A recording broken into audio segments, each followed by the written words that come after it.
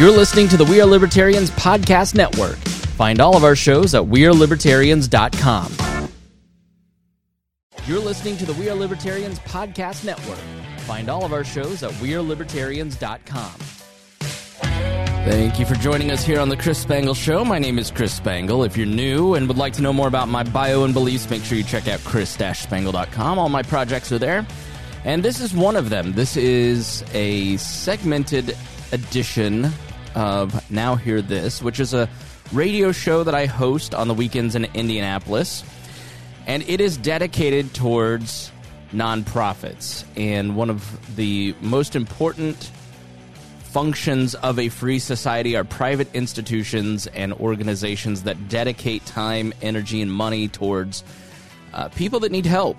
And one of the reasons that I wanted to give you this show, even though some of it is dedicated towards Indianapolis where I live, it is almost all of it is relevant, and I guarantee there are organizations like it in your city that are doing some of the same functions. But what I try to do with Now Hear This is to give you an idea of the problem that a nonprofit is solving, so you understand the work that a free society takes. And so I appreciate you listening, and even if you're out of town and you find that this organization speaks to your heart, maybe find one in your local area or help out the charity here in Indianapolis. This show is brought to you by Wall Plus members.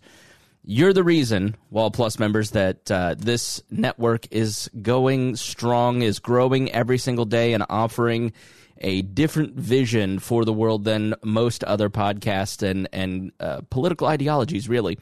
So if you want to support the Wall Network, then you can go to joinwallplus.com, WAL+.com, stands for We Are Libertarians, and learn all the great benefits of subscribing, like ad-free shows, early release for episodes, the full archives. There's 1,067 episodes in the feed that you're missing if you're on the main free feed. And we just want to thank all of our Wall Plus members. So without further delay, here is my conversation with a nonprofit that is working hard to work directly with people that are in need of help. I am pleased today to talk to Tawana Ryder, who works for Versity, and she is the Continuous Improvement Advisor and also the co-president of the Multicultural Leadership Council. Thank you so much for joining me, and can you tell us a little bit about Versity? What do you do? Thank you for having me. So at Versity, we are a blood center, and we are a research center. We are a testing center, and our mission is to provide blood and blood products for the people who need it, people who are in need of blood therapy, platelet therapy, plasma therapy. And we do that across 5 states. And we have relationships with hospitals across those states who are advocating for those patients who then look to us to be able to maintain a supply and inventory of blood that can be made available on demand when they need it to help save lives. We all have run across blood drives, and we'll talk about that in a moment. But can you talk about when you give blood, or when one gives blood, I should say, what are the different ways that blood is used, and what are some life-saving ways that people are helping when they donate blood? Well, emergency use for people who are in accidents and need blood immediately because they've sustained an injury where they are losing blood quickly, so they may need transfusion immediately. But for diseases such as where people need bone marrow therapy, they may be experiencing conditions of leukemia, sickle cell, and so when we provide blood products, we get those requests from the hospitals for what the conditions are that people need it. But we need the donors to understand that those conditions, they don't just happen sometimes, they're happening all the time. And one of the things that has been in the media a lot is the need for convalescent plasma. And so that is where the majority of the demand is coming from, although people are still suffering from the conditions that they always had and that require blood therapy. Convalescent plasma has been a big one. And so as the cases continue to surge, we also need those people who have survived the coronavirus to then be able to turn around and be part of the therapy for those who are suffering from the virus. Can you explain what convalescent plasma is? I'm unfamiliar with that. So convalescent plasma comes from people who have had the coronavirus. And after they have developed antibodies from having the virus, then they come in and donate their plasma. And in that plasma has the antibodies that can then be transfused into a person that is that has the virus, and that can help heal their condition. That's really interesting. So when in all the nonprofits and organizations that we've talked to since March, the pandemic has radically changed what most of these organizations do. You know, whether it's a full, complete pivot like our friends at 913 Sports, or it's a doubling of what they do like at Gleaners. We spoke to the Red Cross early on, and they said that it radically changed their plans because blood drives got canceled, you know, at a time when it was desperately needed. So how has COVID-19 changed Versiti? In a very similar way, where normally we had lots of organizations willing to open their doors for us to have blood drives. Now there are some organizations that are not opening their doors at all, and they do not have employees on site. And so now it's about finding an organization that will be willing to open their doors or allow us to park a bus out front and use their facilities so that we can have blood drives.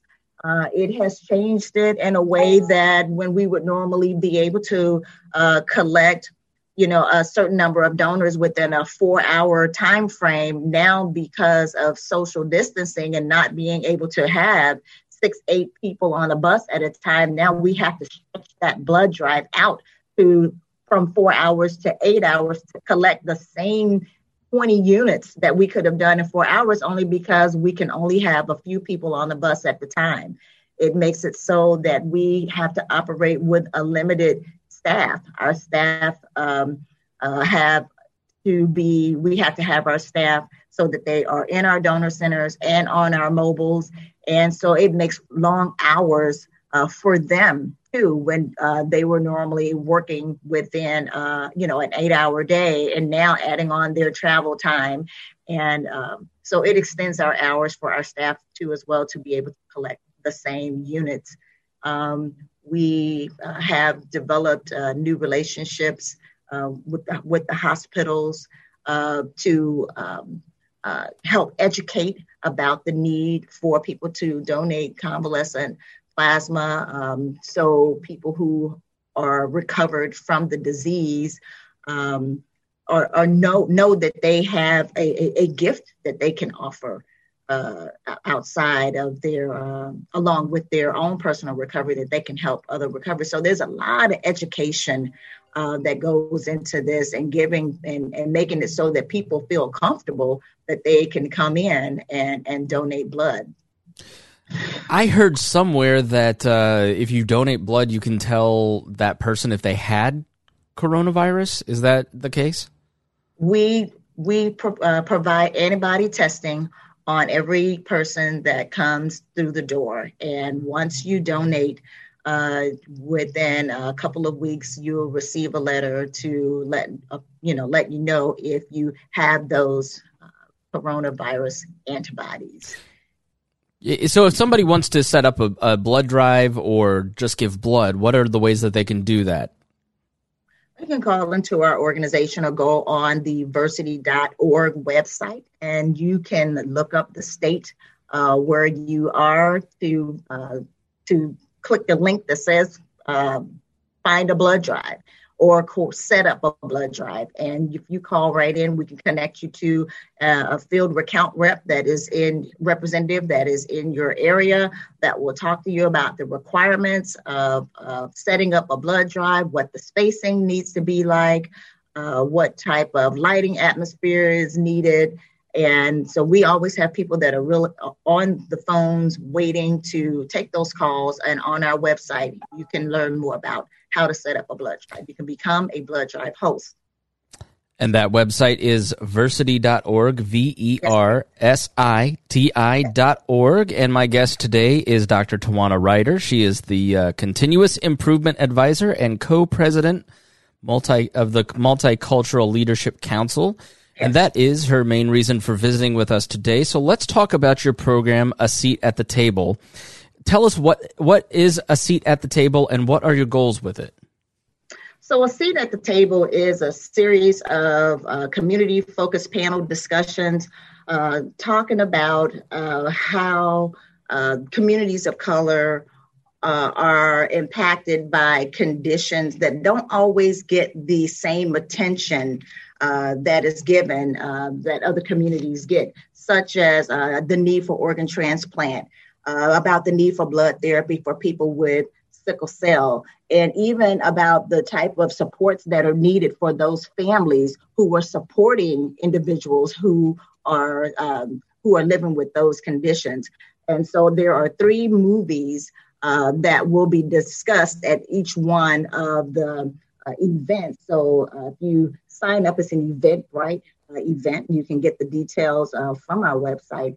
And one of the movies is Spilled Milk, and it looks into the life of a person with sickle cell and the challenges that they live with, and the perceptions that people have about sickle cell patients, the types of therapies that are or are not provided for people with sickle cell, and really people really don't understand a lot about what people with sickle cell experience, because it is a condition that you cannot see. And so when they are having a pain crisis, you can't see the crisis. And so so a lot of times people don't take them as seriously and really understand their disease to take immediate action or provide them with immediate care. So sometimes those people are not getting the optimal treatment that they should. Can I pause right there and ask you to tell folks who aren't familiar with sickle cell what that is? So sickle cell disease is a sickle shape of the red cell. And those cells and red cells carry oxygen through the blood. So when those cells are misshapen, as they are moving through the bloodstream, because of the sickling, they clog together and they clog that blood flow. And the clogging of that blood flow creates pain with the person who has sickle cell disease. And so that oxygen is not flowing through their systems the way they are. And so that condition can even lead to conditions that are affecting their organ functions. And so it can be a long-term condition that can have all types of effects that are days long, weeks long, random, that impacts their lives, so that they may not be able to keep their employment because of the pain crisis that onset immediately, may not be able to complete their education programs because they are in and out of the hospital. These conditions do require that some be hospitalized during these pain crises. And so blood therapy and bone marrow transplant is therapy for treating sickle cell disease. So along with that, sickle cell disease mainly impacts people of color. 1 in 500 African Americans and 1 in 36,000 Hispanics have the sickle cell disease. But we do not have enough units on the shelf to provide them with the blood therapy that they need. Right now, only 4% of the units that we have on our shelves even have the right hereditary factors that are needed for people with sickle cell. So the ask is that people of color donate blood to keep blood on the shelves for those patients.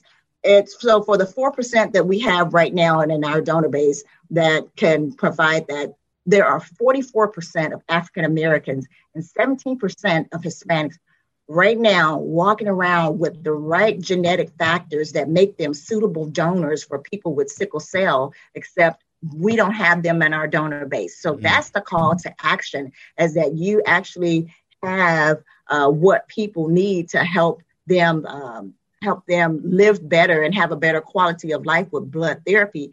If we can get the word out and educate about that need for people of color to donate. That's great. And again, you can find out more about donating at versiti.org, VERSITI.org. I'm talking to Dr. Tawana Ryder, the co-president of the Multicultural Leadership Council. And so what is the second movie that you will be screening? And will these be in person? These will all be, this is a webinar. Okay. So no, these are not in person. These are our webinars. The next movie is A Question of Faith, an organ donation panel discussion. And so like other gaps in healthcare for people of color, the likelihood of finding an organ donor is very limited as well. With I don't have my numbers in front of me, but 60% of people on the bone marrow waiting list are not likely to find. 60% of the people that are on the bone marrow waiting list are people of color, but we really don't have enough people of color to be a genetic match for the people on the waiting list. And so some people will live with their conditions without ever finding a match for organ transplant or bone marrow donation. Can I ask, what's the discrepancy? The genetic difference, why is that necessary? What's the science behind it? It's absolutely true that ethnicity matters. Just like so, when people think about donating blood, we always talk about blood type, and so, but there are other hereditary factors beyond blood type that makes a person a one-to-one match from a donor to a patient. That makes them a better match. If a person is more like them genetically, it means that the person is more likely to have a positive response to that transfusion rather than having a transfusion reaction. So you always want to find the closest genetic match. And sometimes people are not even able to find that match within our families. So we have to reach out into our communities to find those matches. It's really interesting. And I just had a good friend who had a kidney transplant. I've had several friends who've had organ transplants, and the need to match is so incredibly important because the transplant process is so thin. Yeah, and a comment on that. So a person already has a condition that's being treated, and so now once they're treated with the organ transplant, now they're living with being an organ transplant recipient. And that's a whole other element to deal with for the rest of their lives as well. And so it was said in the movie, it was trading one for the other. And so either way, you have to take care of yourself. But just because a person receives an organ transplant doesn't mean they go the rest of their lives just free and clear to do everything. No, there's a lot of therapy that is ongoing to make sure that they are able to stay well and healthy even after transplant. Yeah, the list of medications and things you can't do are surprising. Let's talk about the third movie. This is a name that I have heard a lot, but I don't know a lot about, and I'm interested in hearing more from you about The Immortal Life of Henrietta Lacks.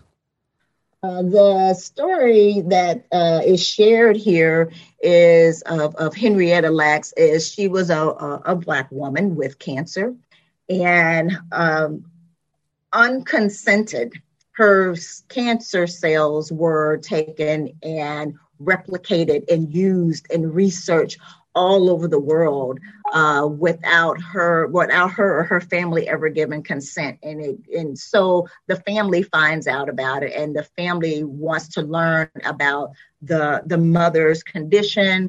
They want to learn more about how her cells were used in research. They want to know because people have, why? Because someone has profited from the replication of those cells. Why wasn't the family involved in receiving anything about it? They were never asked if it was okay to do it. They were never asked to be involved in the naming of it, the sale of it. It was even renamed it was even renamed to try to cover up the fact that it was a Henrietta Lacks cell. So they were called HeLa cells, and it was Henrietta Lacks cells who they were. And so the movie talks about how there is a distrust of the medical community because things like that happen. And over the years, Miss Evers Boys, which is not a part of this panel, but is another that talks about things that have happened to people of color where research was conducted and they were not informed and felt they were taken advantage of.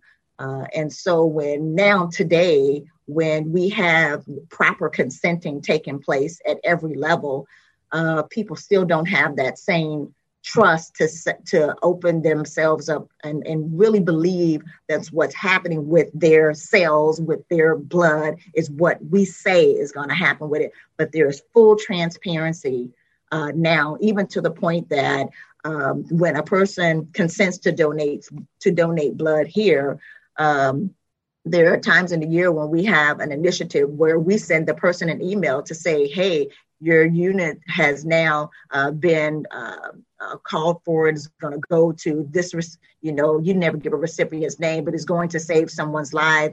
And so a person now even knows and is able to follow the path of their blood to know that that we have done the moral, the ethically correct thing with their unit and have not taken advantage of anyone in any way. So there's full transparency around it. And that's what that movie's talking about. People not being educated about what is happening with them in a medical setting. So how does that play out? The misdeeds of the past and then also the present thoughts around those things. How does that affect people's real lives? So around the U.S., it is, and you can just read journal after journal of this, that getting people of color to donate, we are always on the short side of that and always wanting to understand why. And there are three reasons why: the mistrust and people not being educated about the need, and also people will say, nobody ever asked me. And so we have to make sure that we get the word out to everyone about the need for blood. And I forgot what you asked me.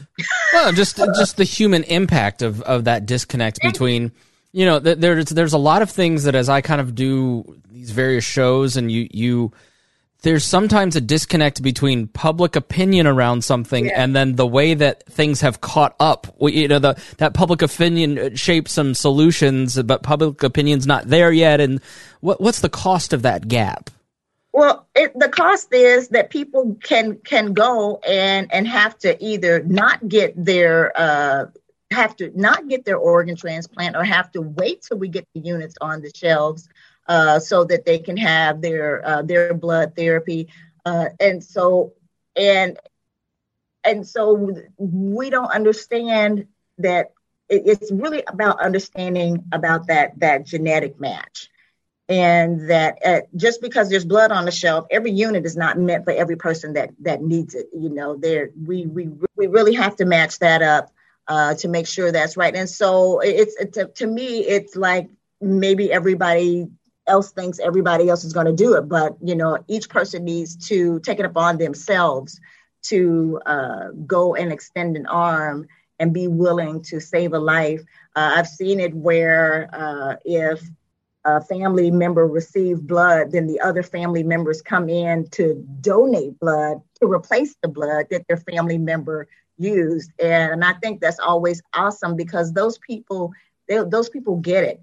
And when we ask people to donate, it's not about a one-time donation. It's about, can you donate multiple times a year because the need for blood is always there. So a person can give blood every 56 days. So can a person get it within their hearts and on their calendars to come out and donate every other month? And it's about building a lifelong relationship. We start these relationships about blood donorship with people when they are in high school. And the hope is that if we can, we get into those high schools, then we get into these universities. And when these people are out of the education system, that they then have it with them that as adults throughout their working lives, that they continue to be blood donors, lifelong donors.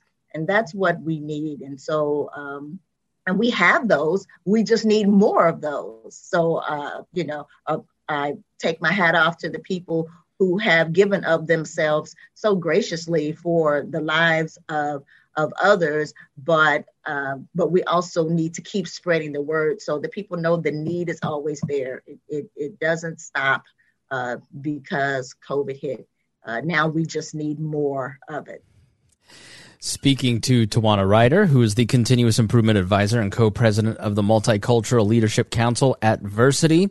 Their website is versiti.org, VERSITI.org. And what are some other ways, other than the Seat at the Table program that you're here today to talk about, what are some other ways that you engage in spreading the word and trying to change minds and save lives?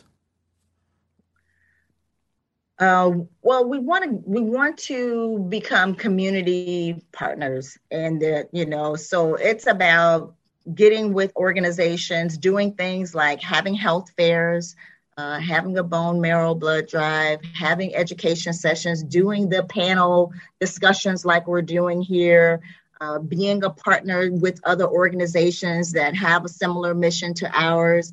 Even getting out in the community. So just some things like we're doing today. Last week we started hosting a food drive here so that we can make sure that families that need to eat, particularly families who are associated with the Martin Center Sickle Cell Initiative, we're having a food drive. And next week we're going to take it all over there. Sometimes people have been so affected by their conditions that maybe they're not able to get out and work. And so they might not be able to get food on the table the way they did before, especially now that COVID's here and so many people's jobs have been impacted by COVID. And so we are also having a blood drive, a Bleed Blue blood drive that we have every year here in Indiana. And we are encouraging people to come down and donate and consider stretching your arm out to help support the life of a person with sickle cell.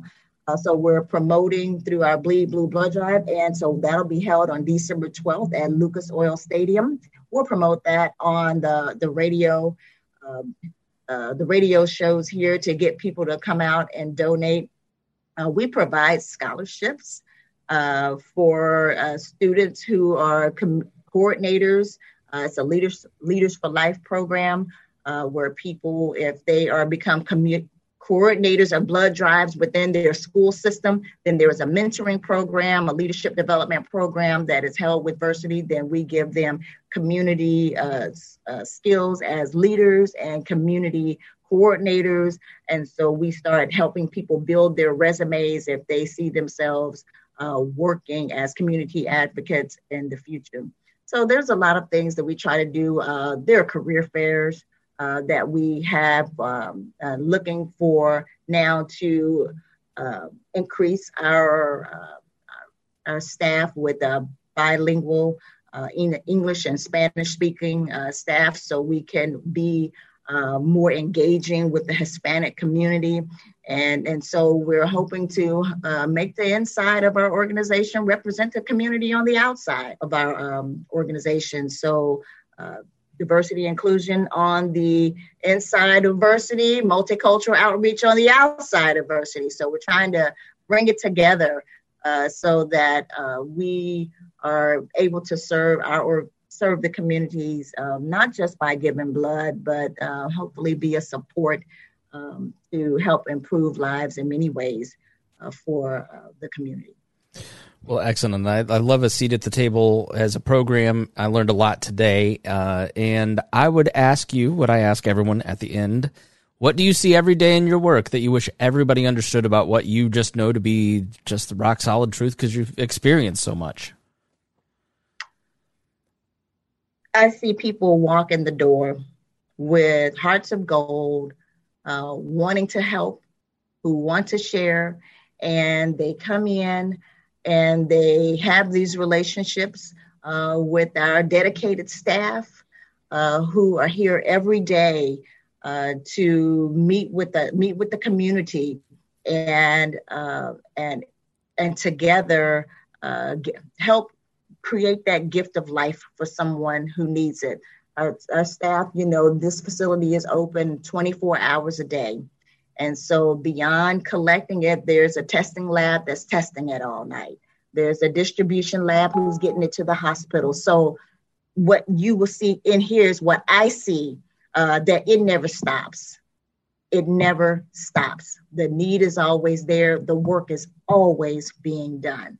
And so I had the most respect for the people who are working here and the people who walk in our doors to help make life better for people who need it. So thank you to our donors and thank you to our heroes who work at Versiti. Dr. Tawana Ryder, the Continuous Improvement Advisor and Co-President of the Multicultural Leadership Council at Versiti. Their website, again, is versiti.org, VERSITI.org. Thank you so much for joining me. You're welcome. Thank you for having me. Thanks for listening to Now Hear This. I'm your host, Chris Spangle. If you missed any portion of our program, you can listen on our website, nowhearthisindy.com. If you'd like to have your organization featured on the show, please email Gabby at nowhearthisindy@iheartmedia.com. And thank you for listening, and we will be back again next weekend with Now Hear This.